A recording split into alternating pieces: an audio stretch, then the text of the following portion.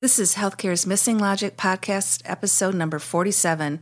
We have a very special guest with us on the podcast today.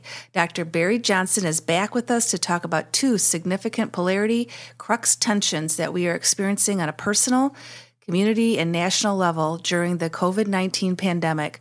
The tension between public health and the economy, and individual freedom and the common good. As Barry points out, understanding these two polarities can save lives, strengthen the economy, and speed the national recovery. You definitely don't want to miss this episode. Keep listening. Hi, healthcare leaders. I'm Tracy Christofferson. And I'm Michelle Trosett. We're your hosts for Healthcare's Missing Logic podcast, and we are so grateful you joined us today. You're about to see healthcare problems and challenges through a brand new lens and take your leadership to a whole new level with this podcast. We've coached healthcare leaders from across North America for over 30 years as they strive to establish healthy, healing organizations and thriving work cultures. This is the only podcast that shows healthcare leaders how to apply polarity thinking, the missing logic in healthcare, to their reoccurring challenges so they can stop wasting time, money, and resources on fixes that fail. If you want to create a healthy healing organization where staff and leaders thrive and perform at their highest level, where values are aligned, outcomes are sustainable, and the highest quality of care is delivered, then this podcast is for you. Keep listening. Each week, you're going to learn how to leverage a polarity mindset and manage competing priorities as we use a polarity lens to explore everyday challenges with the leaders who are striving to manage them. We're thrilled you're here.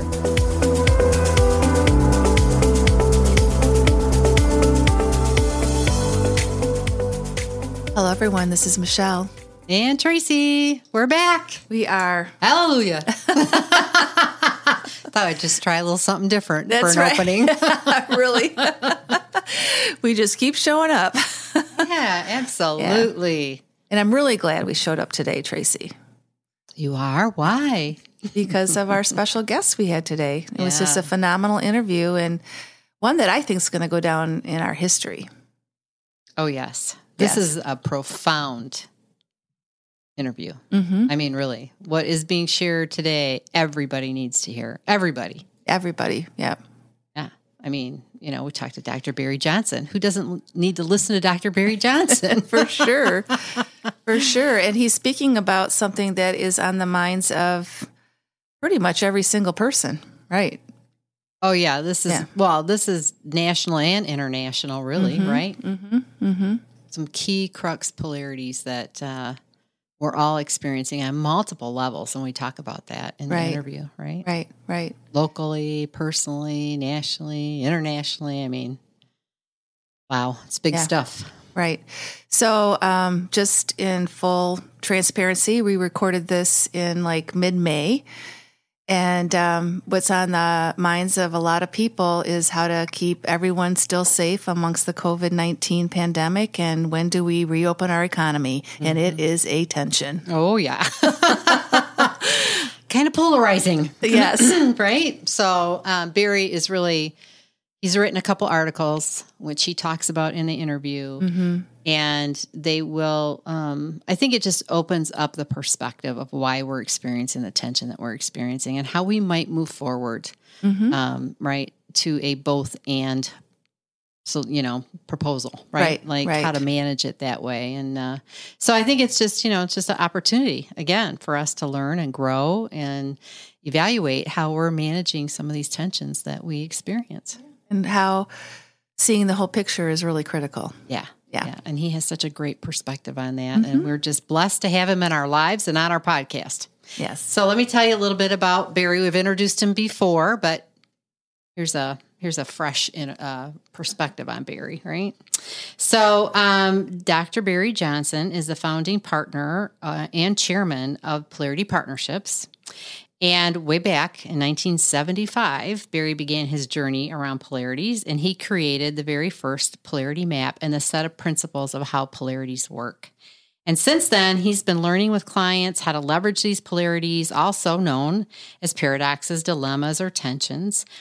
And polarity thinking has been applied in hundreds of organizations, both large and small, in the United States and globally, actually.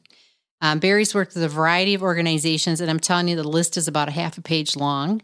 But some of the areas that he's worked with business and industry, he's worked with government, he's worked with education, and he's worked with nonprofits. So he's really spread this around and, has really helped it to grow in a lot of different ways. He is devoted to his family and an avid outdoorsman and intrepid traveler. He brings head and heart together in his presentations, his teaching, and his consulting. He's really one of a kind. And Barry and his wife, Dana, have 5 children and 11 grandchildren. Now, he wrote a book in 1992 called Polarity Management, Identifying and Managing Unsolvable Problems.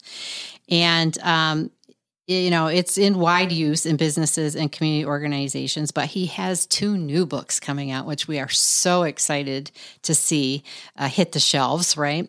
The first is And it is Making a Difference by Leveraging Polarities, Paradoxes, and Dilemmas. And that's volume 1 will come out in June, and that's the foundations of all of those elements. But later this summer, hopefully in August, a second edition will come out with the same title, but this will be Applications of Polarity Thinking. And there are like 39 different contributors who are all applying polarity thinking in different ways that will be represented in that applications book. And we're just proud to say we've got 2 chapters in there. So we have to celebrate that, right? So again, this is just a phenomenal interview, and you really do not want to miss it. So without further ado, here's Dr. Barry Johnson. Welcome, Barry. Welcome back to Healthcare's Missing Logic podcast. We're so glad you're here. Yeah. Yes. Well, you're no stranger to our podcast, so you know that Tracy and I like to start every episode with our guests with just some fun banter. And we know that in every negative situation, there's usually a few positive things we can pull out of it. So can you share just a few positive things that maybe you personally experienced since COVID-19? Yeah, absolutely. A couple of things that come to mind are, first of all, we are in much more frequent contact with friends and family via the internet than we were beforehand. So we're meeting regularly. We're having Friday afternoon meetings with some friends we've known for like 30 years, and all of a sudden we're seeing them weekly. And so that's fun, that increased contact. And another special thing is that Dana and I, we have a little convertible, and so we put our masks on and put the top down.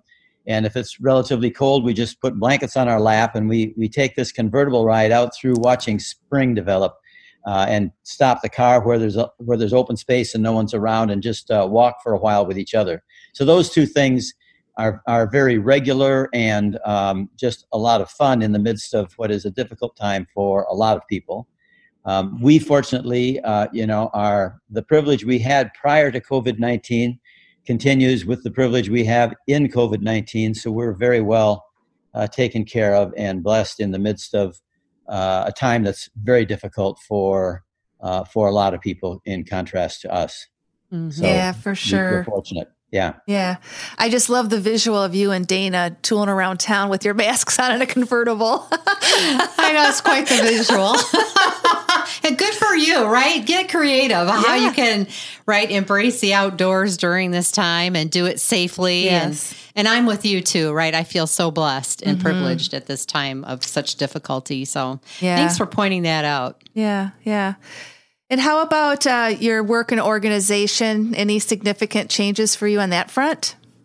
Yes, our organization has been hit really hard financially because the kind of service that we provide, the consulting and training for organizations, is one of the first things that people, when a financial crunch happens, that they let go of. And it's understandable because it's the least essential thing probably in their budget. And so we lost a high percent of our business within a matter of a few weeks that we had on our calendar. And we know that we are going to be one of the last to be put back into people's budget. So we've got a protracted period of time where we're going to be struggling for sure. And we're trying to look at how we can provide products and services through the internet as an alternative to most of our sessions, which are face-to-face in our consulting and training. so we're looking how to do that, and we're feeling good about what we have offered in the past, and so we'll be offering what we can in the future. Oh, it looks like my wife Dana is also clicked in here, so she'll be watching. Great. Welcome, Dana. Welcome, Dana. For our listeners, yes. We're doing a Zoom meeting today and also recording this, video recording it as well as recording it in audio for you. So we're so glad, Dana, that you're in the audience listening in.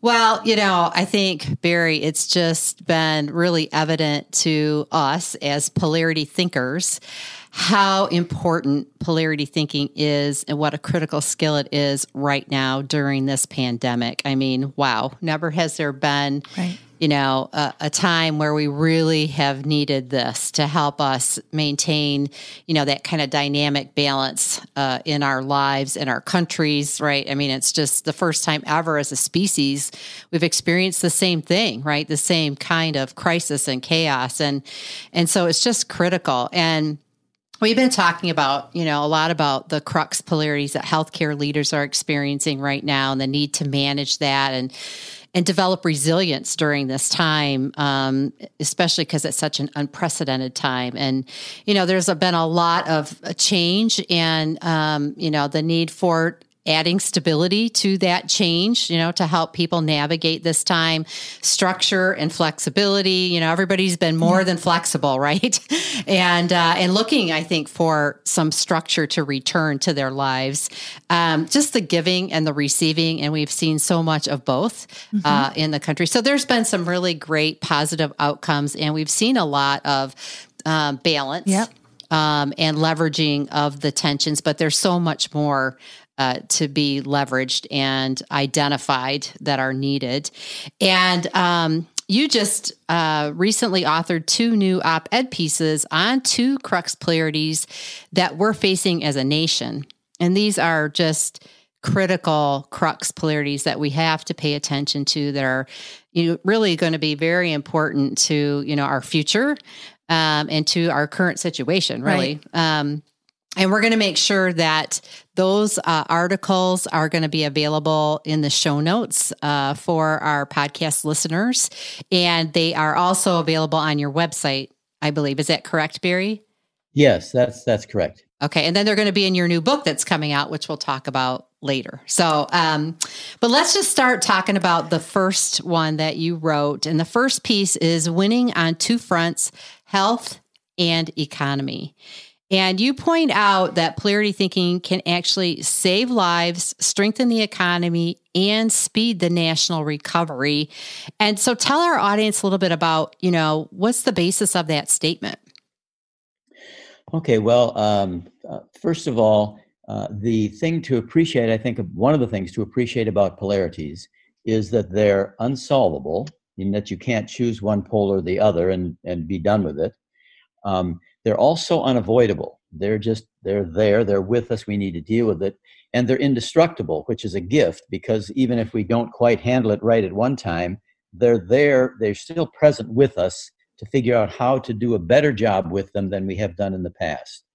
And they're leverageable. There's a natural tension between the 2 poles, but that tension is leverageable. The problem is if we connect the 2 poles of a polarity with the word or, from that point on, we have exacerbated the problem. It just doesn't work. It doesn't make us bad or incompetent. It just means we've misdiagnosed the situation, and we assume because there's tension between the 2 that we have to make a choice between them. And so since polarities have been around forever, the polarity of paying attention to health and the economy has been with us before COVID-19. And as you've mentioned, when COVID-19 shows up, it tends to, because of the intensity of the experience and its dramatic nature and its impact on all of us, it sheds a light on this polarity, for example, of health and economy. We were dealing with the health and economy polarity before COVID-19. And one of the things that happened in anticipation of COVID-19 is we had overfocused on the economy to the relative neglect of healthcare. So we didn't have our hospitals in the kind of financial soundness that they needed to be. We didn't invest in, matter of fact, we intentionally removed the organization that had been created to respond, to anticipate and respond to pandemics. We took it out as a budget saving measure so that it wasn't available. So in terms of leveraging the polarity of health and economy, we had overfocused on economy to the relative neglect of health. That set us up when COVID-19 occurred to experience how out of balance we were. And so it became more dramatic. And so if we look at that on a polarity map, I'm going to share screen for those people who are able to see this. And I'm just going to share the map that shows up in one of the two articles. And just for those who are listening, it's a polarity map that has the two poles are health on one side and economy on the other. And the greater purpose at the top is a healthy people and economy. The possibility that we can do both. We can have healthy people and a healthy economy. And in the upside of health, if you do a good job of taking care of the health pole, then you have a thriving healthcare system. If you take care of the economy, the upside of the economy on the polarity map is a thriving economy. So when you can put and between these two poles, we can focus on health and the economy. The result is that we have a thriving healthcare system adequately funded by a robust economy. And because we have a thriving healthcare system, we have people that are healthy and energetic and able to go to work and to help the economy thrive. So a thriving healthcare system supports a thriving economy. The thriving economy, if it's willing to put some of its benefits back into the healthcare system to reinvest in a thriving healthcare system, that leads to a healthy people and healthy economy. If, however, you put or between health and economy in this map, and you get in a fight, are we going to focus on the economy or on health? That leads to a struggle around this tension, and the struggle becomes a power struggle. And so whoever wins that power struggle, the system becomes vulnerable to the victory, because the victory just gets you in the downside of the pole of the winner's preference. So if we had a power struggle between health and economy, and health won, we just focus on health, we don't pay attention to economy, that would contribute to a recession and exacerbate the recession. If we just focus on the economy to the neglect of health, it reinforces the pandemic, and COVID-19 wins rather than us winning. So in this battle with COVID-19, the essence of this article is to say we ought not be battling each other over health or economy, because that's actually not going to serve our interests at all. It's only going to serve the interests of COVID-19 in finding itself killing more and more people. So that's the essence of the article.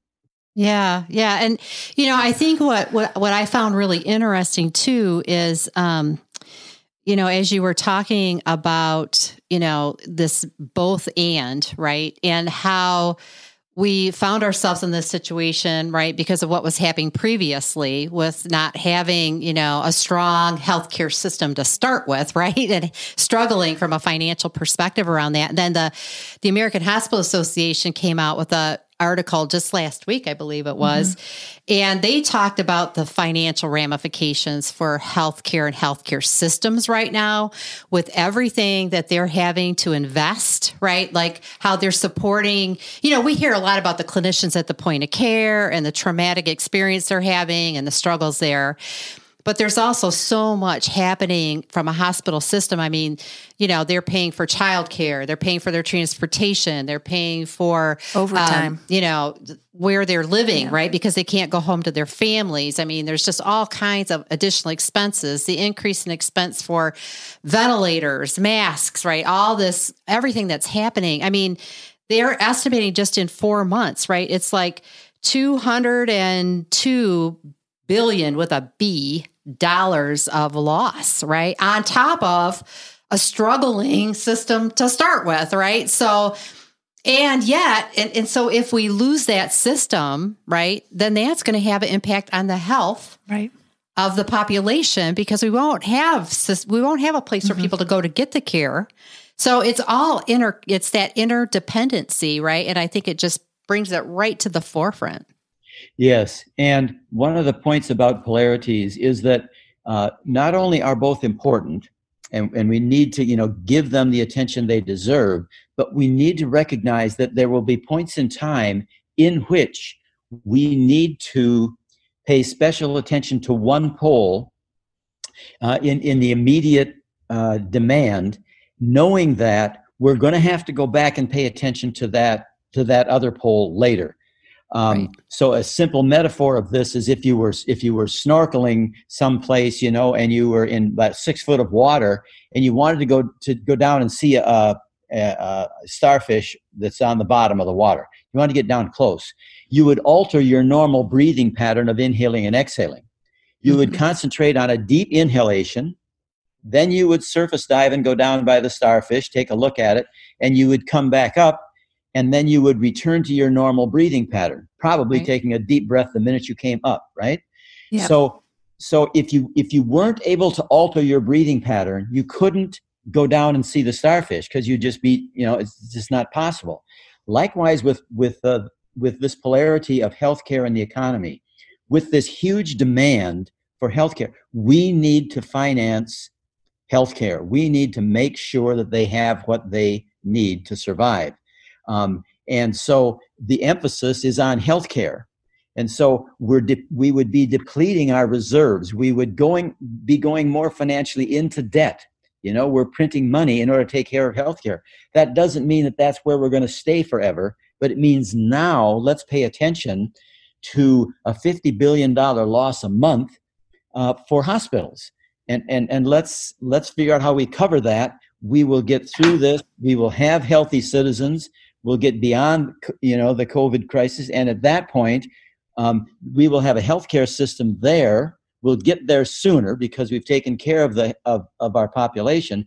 We will sooner get to the recovery where we can get our economic engines going at full speed again, and we will pay down the debt we created for ourselves in order to respond to COVID-19. So I think that's how it works. Though you're doing both over time, sometimes you emphasize one or the other. Right. Yeah. It's not a 50-50. Right. Exactly. Oh. Yeah. And I think it's that strategic action, right? In doing both and really trying to be mindful of what's the best strategy right now. And it has to be relevant to the situation. Well, what we were doing before isn't applicable right now, right? This is a whole new ball game. Yes, and another point about that is that if we look at 3 phases in time, one is pre-COVID-19, another is in the middle of COVID-19 where we are now, and the other is after COVID-19. And so the polarity of, as I mentioned earlier, the polarity of health and economy, we were dealing with before, we're dealing with it now, and we're dealing with it after. What will be important is that from a polarity perspective, is that we learn how to leverage health and economy in the midst of the demands of COVID-19. And when we move into the future, we can be more intentional about leveraging that better in the future than we did going into COVID-19. So we can use this as an opportunity to learn to both see it as a polarity and learn about how do we intentionally leverage it. And it should serve us well going into the future because that polarity is not going anywhere. No, it's not. So well said. I just love that, right? Yes. And so that's kind of the sense of urgency we're feeling too, is this is an opportune moment to shed the light on polarities and they are going to be here, so. Yeah, they are. One other thing that I really appreciate the way that you say this too is just that when you use or between these two, it creates a false choice. And can you just say a few words about that? Because I think that's such a powerful statement. It has so much meaning behind it. Well, yeah, I think what happens is that there's a natural tension between 2 poles of a polarity. And when we experience the tension between 2 things, it naturally feeds the thought, well, which am I going to choose here? These two seem to be in tension with each other. It may be a difficult choice, but I've got to choose.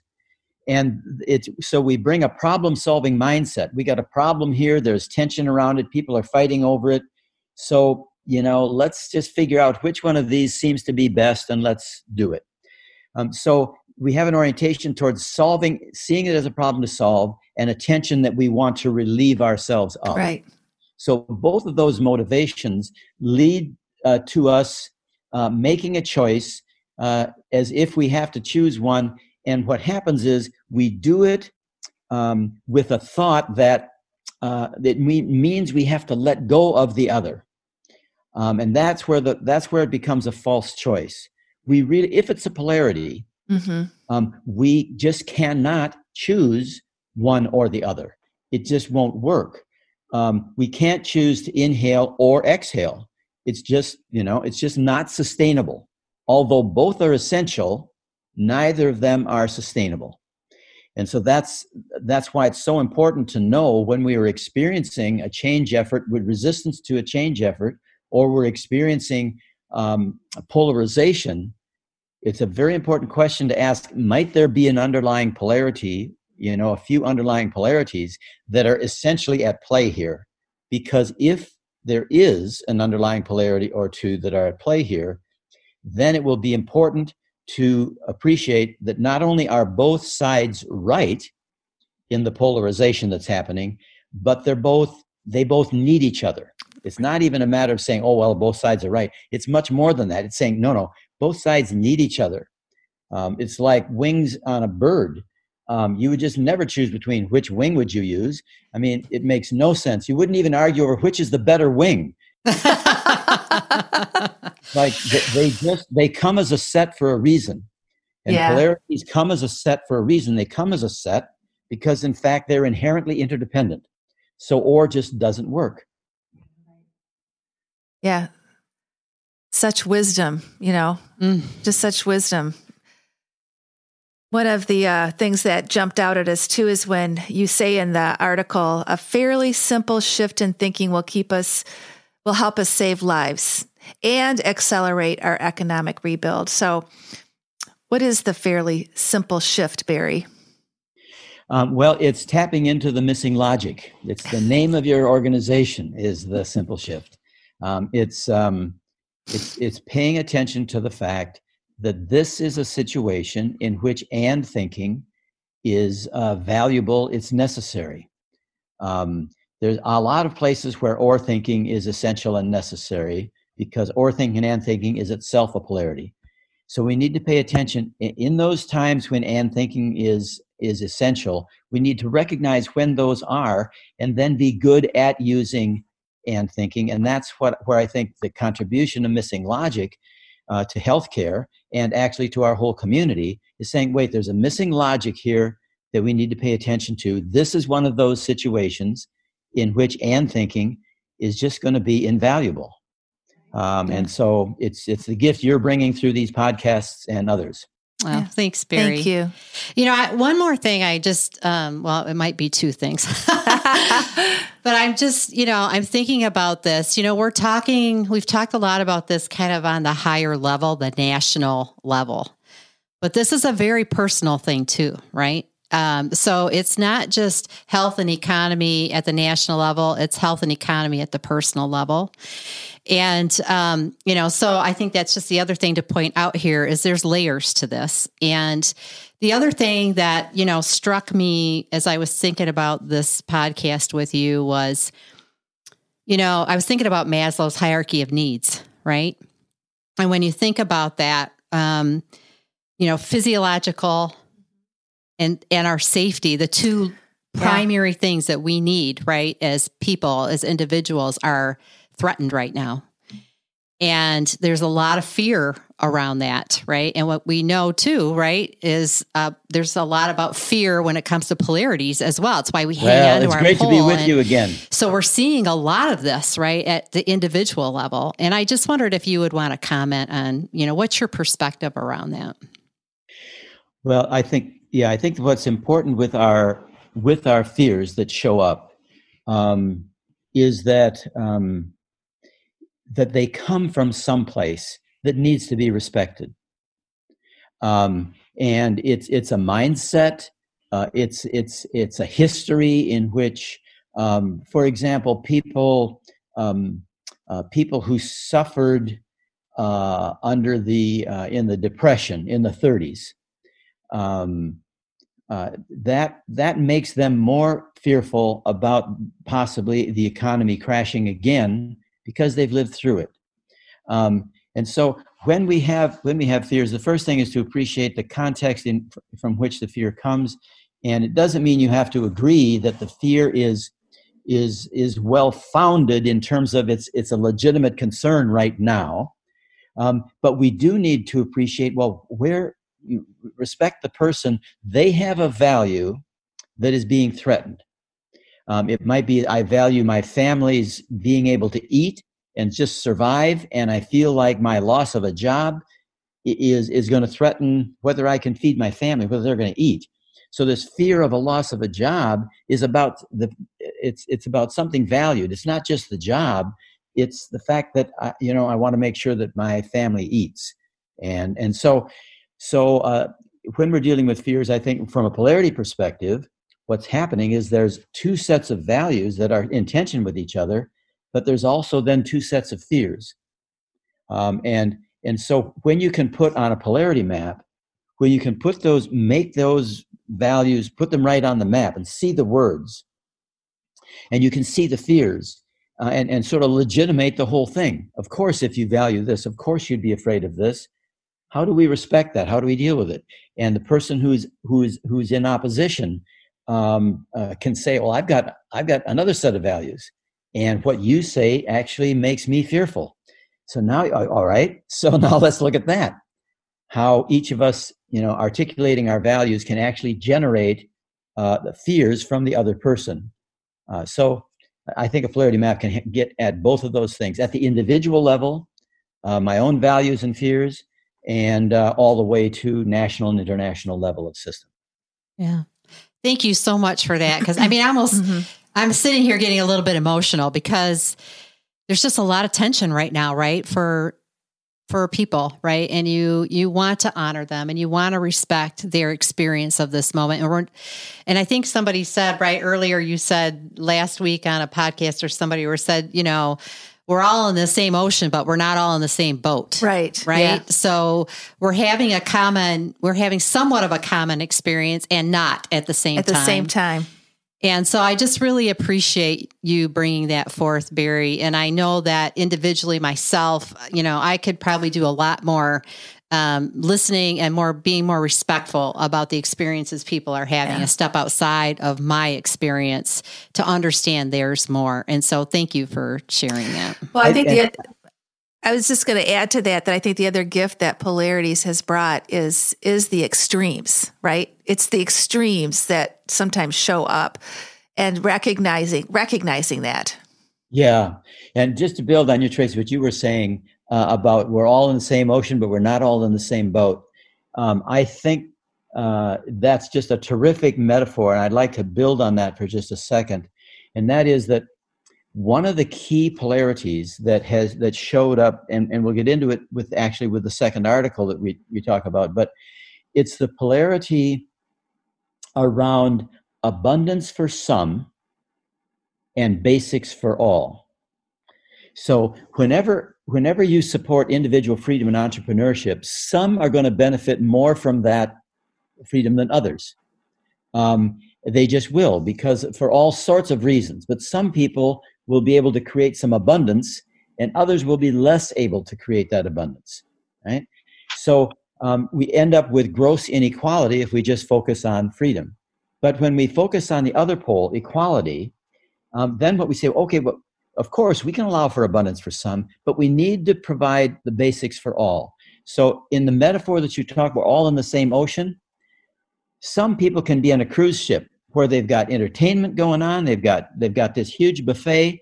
That's fine. I'm not against cruise ships, but we need to make sure that the boats that other people are in, even if it's just a life raft, it has to be something that doesn't sink.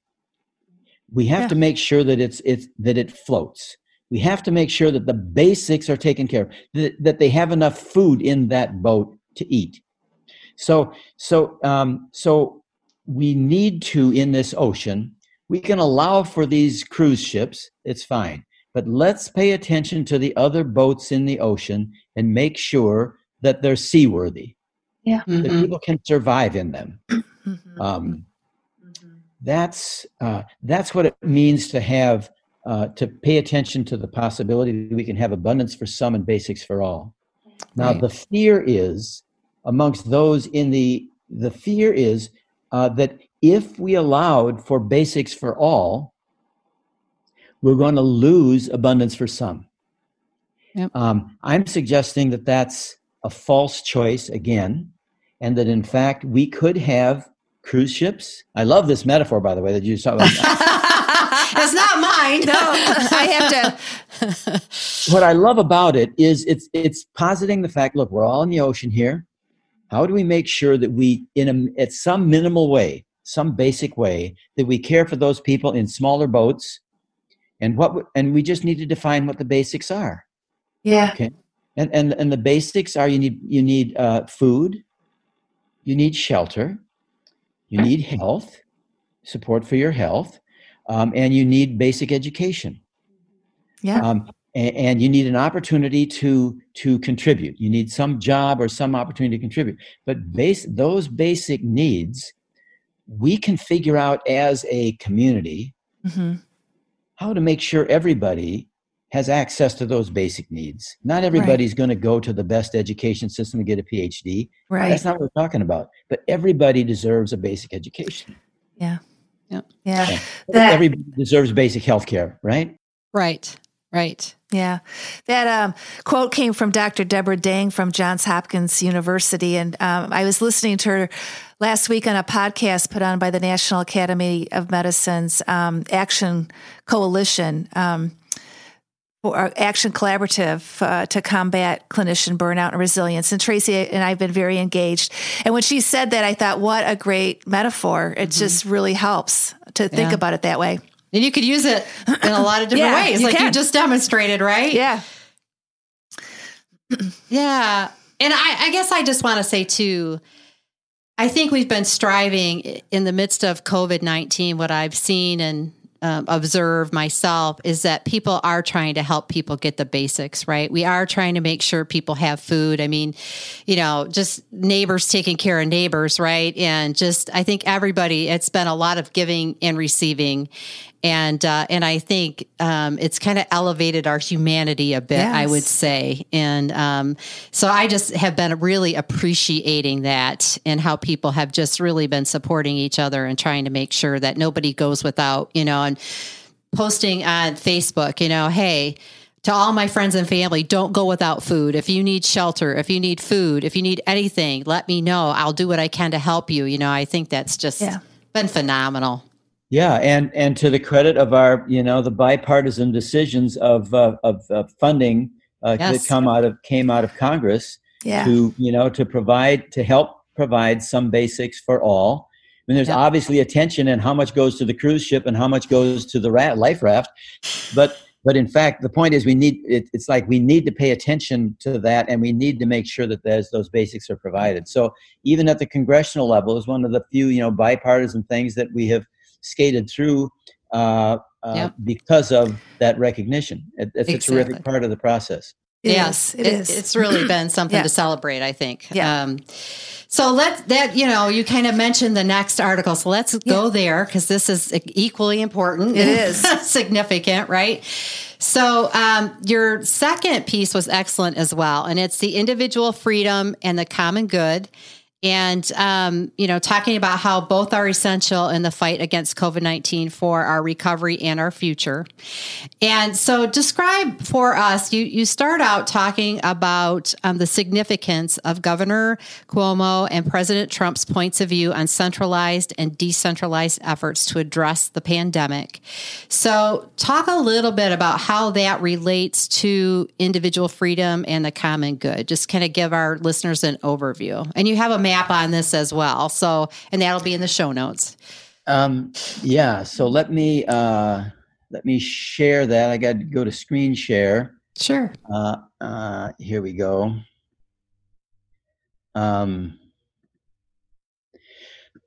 Okay. So the second one, if I reduce this, the second one is this one. Okay. So I'm going to slide this over a little bit. Oops. I guess let me just. There we go. So can you see that? Okay. Yes. Yeah. Yep. Okay, terrific. So, what has been happening when you look at the tension that is taking place over Governor Cuomo was saying we need to have a coordinated effort to support the common good. We need to stop fighting over ventilators and arguing over them, and we need to have some coordination from the federal government. Please help us, let's take care of the common good here. So the concern was on the polarity map, for those who can't see it, we have decentralized on the left pole, the right pole is centralized. And the greater purpose is, again, a healthy people and economy, and the deeper fear is unhealthy people and economy. And so on the upside of the decentralized side is individual freedom. We decentralize to allow as much latitude and decentralize the power and decision making to the individual to make their own decisions about how to take care of themselves and their family in the midst of the COVID crisis. And centralized, the upside of the centralized pole is the common good. How do we make sure that this is working for everybody to protect the maximum number of citizens and minimize the death?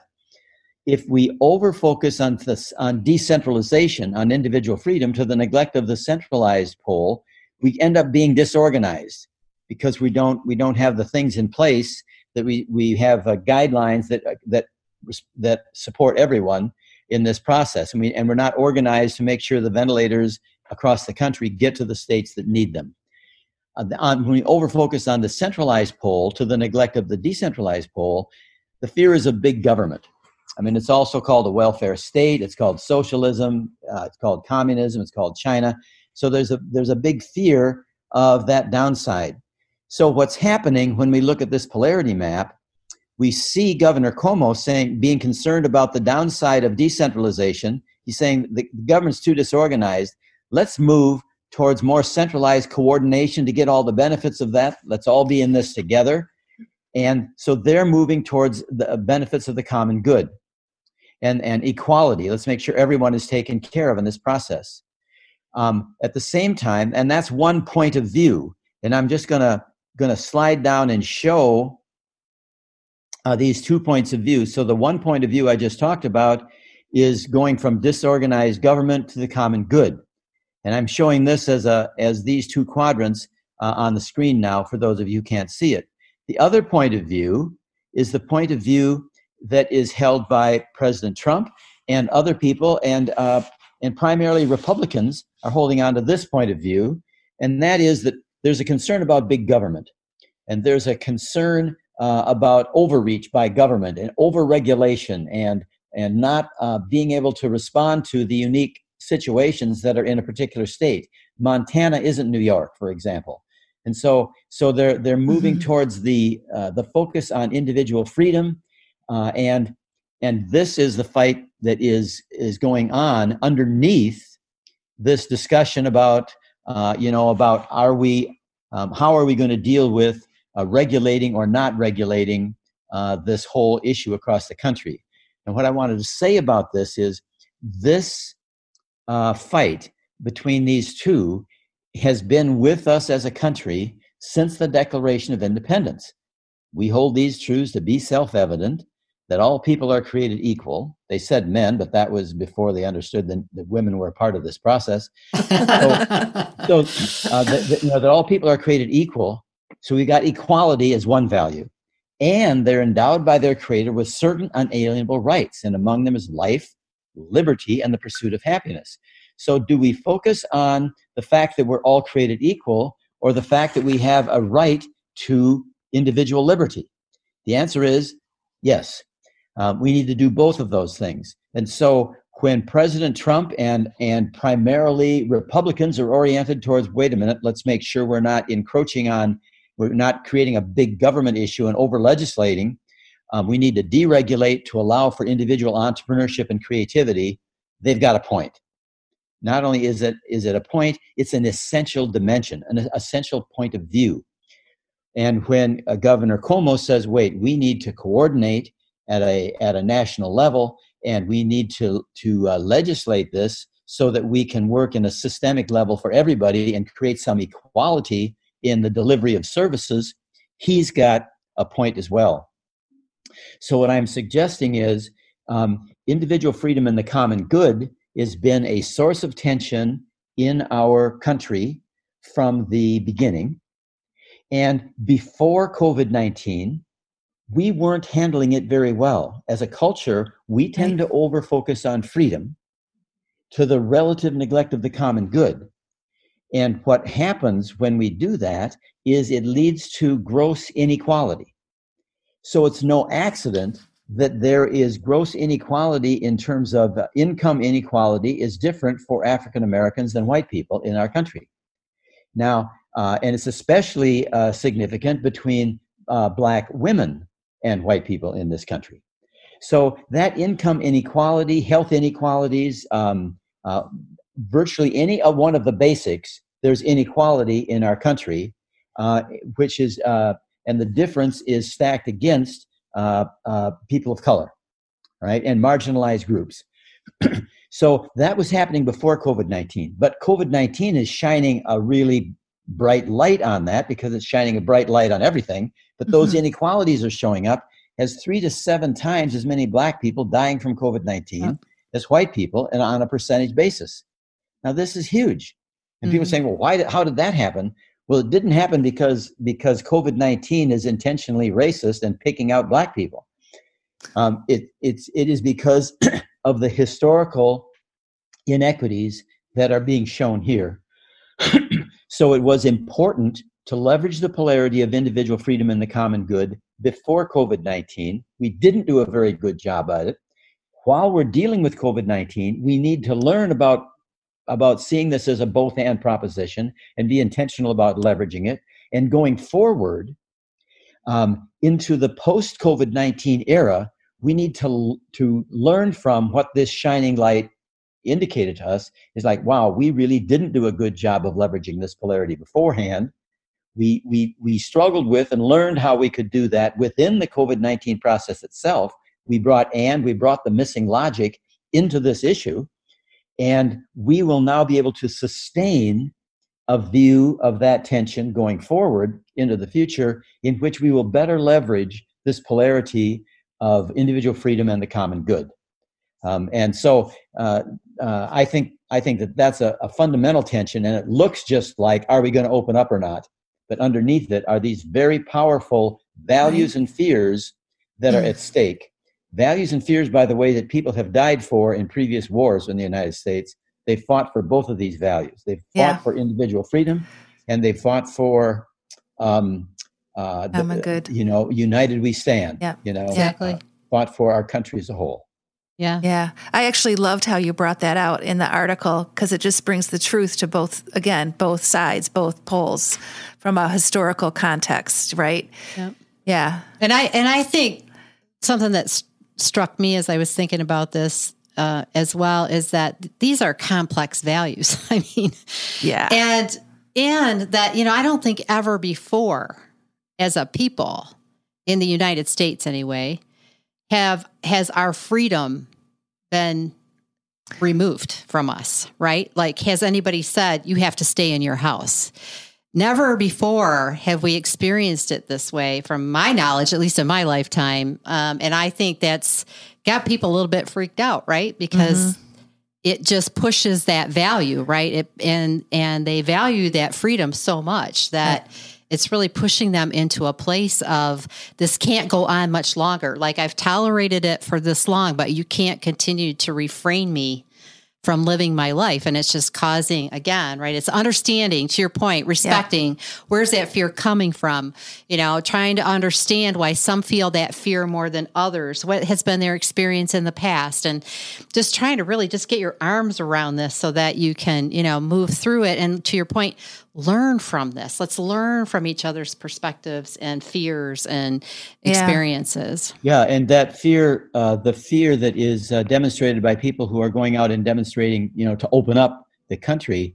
One of the most significant manifestations of what they're afraid of is Erdogan in Turkey, where in fact a leader could use a crisis to concentrate all their power. And just declare martial law, for example. When you declare martial law, what are you doing? You're taking away what is the traditional freedoms of the society and saying, well, because of circumstances, I'm going to tell everybody what to do. And that really, there's a vulnerability that will be assumed, that power will be assumed, and you declare martial law, for example, and then you just continue having concentrated the power, and it doesn't shift back. Mm-hmm. So in a democracy, you're always trying to both claim power and share power. Mm-hmm. And if you claim power without sharing power, it becomes a dictatorship, and the democracy is undermined. And it's possible that in a situation like COVID-19, that there is an excess of government claiming power without sharing it, and it could become a dictatorship. And that's a legitimate concern, and it's showing up in other countries. And so that needs to be identified. And so the question is, can we as a community, as a group of citizens, essentially share an excessive amount of power to the central government in order to battle COVID-19? Knowing that as we get through COVID-19, we will be able to reclaim that power. We're not going to be told by the government, you have to stay at home, for the rest of our lives. It's just not going to happen, and it shouldn't happen. And we look at how do we shift that back? How do we reclaim our power as individual citizens, our right to vote, our right to decide who's in charge, etc.?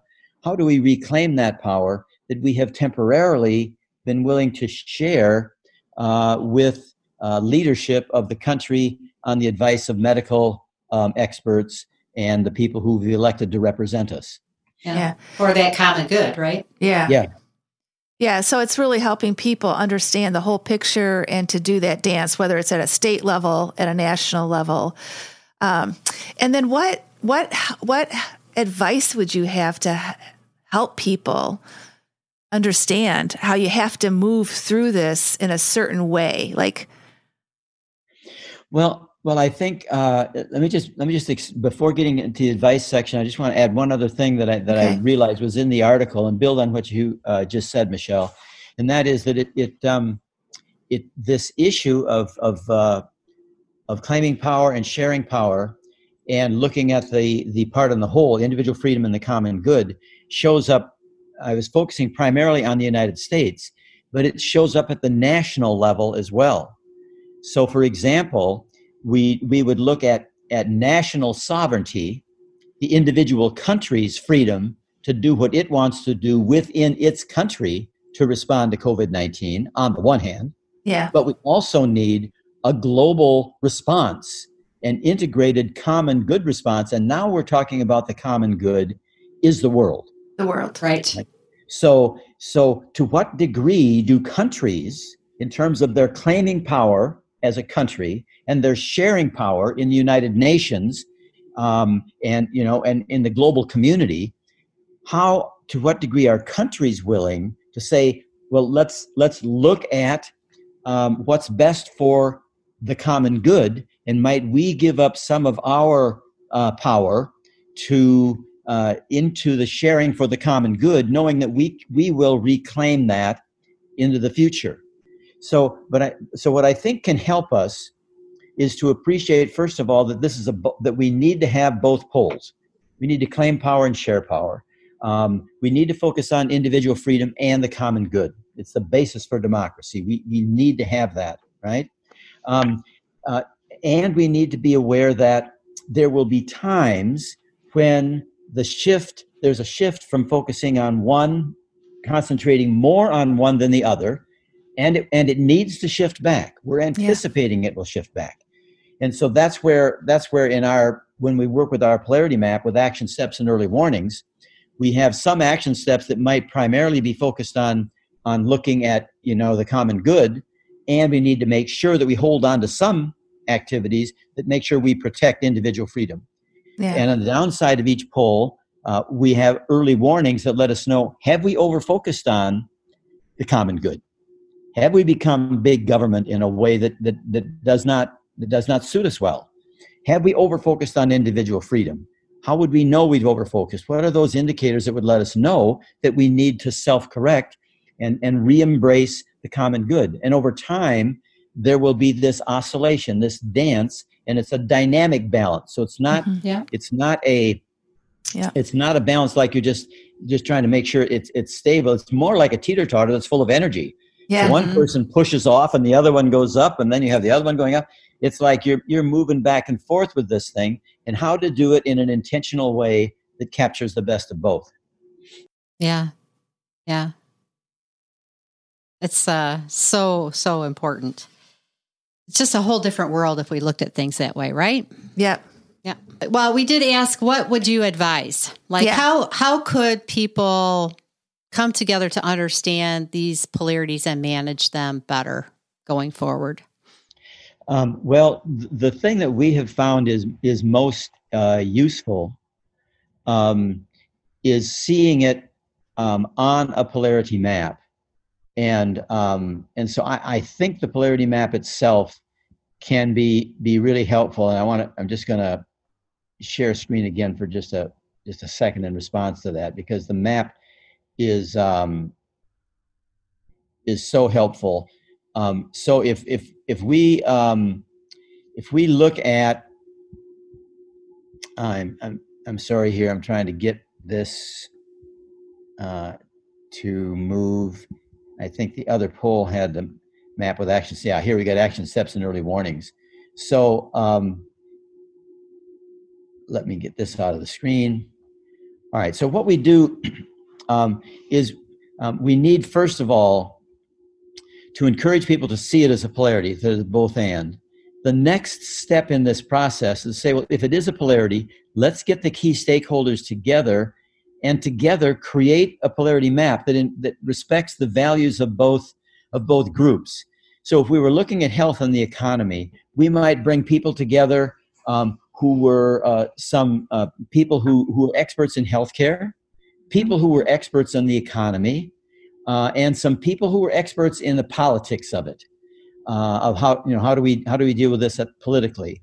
And what would happen is, together, that group, and you could do it from different, you could do it while you're multi-located, because you could have one polarity map on a screen and everybody could be contributing to it. Matter of fact, we did this yesterday with about 56 people by chat contributing content to the maps. But what you're doing is having people recognize what are the positive results if we do a good job of taking care of health. And in the map now, I've got the map here of health and economy, and the upside of the health pole is a thriving healthcare system. What would be various manifestations of that? We generate content for all four quadrants, and then what we do together is we say, okay, what would be the action steps alongside the upside of thriving healthcare system? Are action steps that we are doing or could be doing to make sure that we maintain a thriving healthcare system. And we look at what all those things are, given the fact that that hospitals are going to lose $50 billion a month. What can we do to make sure that, that they not only are able to survive that financial hit, but can thrive and move into the future? And we would also then look at what kind of action steps could we use to improve the economy, to make sure our economy is thriving. And we generate those action steps. So we're looking real concretely at what can we do to get the upside of both of these poles. We want to have a thriving healthcare system and a thriving economy. What are we going to do to make sure both of those happen? It becomes a dual strategy because part of the strategy is focused on economy and part of the strategy is focused on healthcare, and we need to be doing them to some degree simultaneously. The other thing we can do is we can look at, when we look at the possible overfocus on health to the neglect of economy, it actually contributes to the recession. So we need to have early warnings that would let us know when we are moving into that downside, and be able to then, when we see these early warnings come up, we can look at, well, do we need to take some more actions to support that economy? What would that be? And we also would have early warnings about the pandemic. How would we know early that we're getting into that or it's becoming worse? For example, when we do the return to normal, when we look at returning, bringing things back to normal, we need to have early warning signs in place. How do we know that there's actually being an uptick? We've done something too fast, maybe in one part of the country. Maybe there's one system that we have that is all of a sudden a source of a pandemic, and we need to return to more controls in that area, in that city or in that county or in that particular business. We need to back off and get the face masks back on. We thought we could have them, we thought we could take them off, but actually we need to have them back on. So it's a dynamic monitoring of the ongoing tension between the two. Awesome. Well, Barry, I just want to point something out here. Tracy and I have been in healthcare for over 30 years, and we're very engaged with leaders all over the country. And we've experienced getting the right stakeholders in the room for a think tank, for a summit. And we've been holding our ground. The polarity is the missing logic to put it together. And so you can bring people together, but if you don't have that map to organize the actual underlying polarities to help you make informed decisions for that greater good, we're going to keep swirling. We're never going to advance. Well, and the common understanding of what you're experiencing, right? And where those fears are coming from, and that they are both right? That the both perspectives are right and valuable and necessary, and having that common language and a tool to walk you through that process to open you up, to reduce the resistance, to eliminate the fears, right? To bring hope to really what is possible in the situation. I think it's just essential. And I'm just so thrilled you've been here with us today to share this with our listeners and our community. Do we have a few minutes left? There's a couple of thoughts that just came to mind to that. Probably just two. Maybe. We have 2 minutes left. Oh. So take them, Barry. I thought a minute. Go ahead. Yeah. The two things are, it's good to have people in the same room. It's good to have them as a group actually work on a polarity map on the floor. And the other thing is, it's important to be assessing these over time so that you can monitor the key polarities. Yes. And when you have a few polarities you're monitoring, it changes the thinking of everybody in the system, and they will see and leverage on the fly other polarities besides the ones you are monitoring. So all of those help. That's fabulous. Yeah, and we're so excited about your new book set coming out real soon, and Making a Difference by Leveraging Polarity, Paradox, or Dilemma. And we got volume 1 on the foundations and volume 2 on the applications. And when can our listeners expect those books to come out, Barry? The first one should come out in June. And the second one, we're working on it right now. The other one has just been finished up. It's at the publisher, so we're trying to get it to the print stage. And the second book, and by the way, you've got some chapters in the second book, which is just terrific. Yeah, thank you. Appreciate that. There's 39 chapters by practitioners like the two of you in the book. Wow. And that's very exciting. We're hoping that maybe the end of July, but by August for sure, that the second book will be out. It's just so exciting, and how timely, right? When we need it so desperately in the world. So I'm just thrilled. Will you come back on once the book's out? Oh, I'd love to. Good. Oh, definitely. You're going to be a regular on our podcast. And we can take a look at your chapters together. That would That'd be great. fun. That'd be great. That would be really fun. That would be. Well, Yeah. Barry, thank you so much. It's been just such an honor to spend this time with you, and it's just such a critical time. So we really appreciate all of your leadership, mentorship, and the wisdom. Yeah. Well, thank you for bringing Missing Logic to healthcare systems and to the world.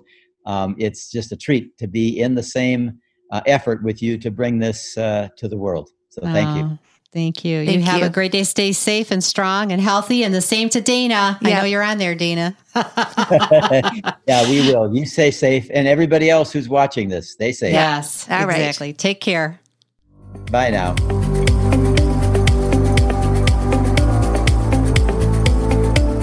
Thanks as always for listening to Healthcare's Missing Logic podcast. We'd love to hear and answer your questions. If you have questions, you can email us at questions@missinglogic.com, and we may include your question in a future episode. You can find show notes and links at our website, www.missinglogic.com/podcast. If you're the kind of leader who wants to help others, then share this podcast with your peers and other healthcare leaders. We're certain if you found value in it, they will too. Please share this on your social media channels and leave us a review in iTunes. If you don't know how to leave a review, you can find instructions on our website at www.missinglogic.com/podcast.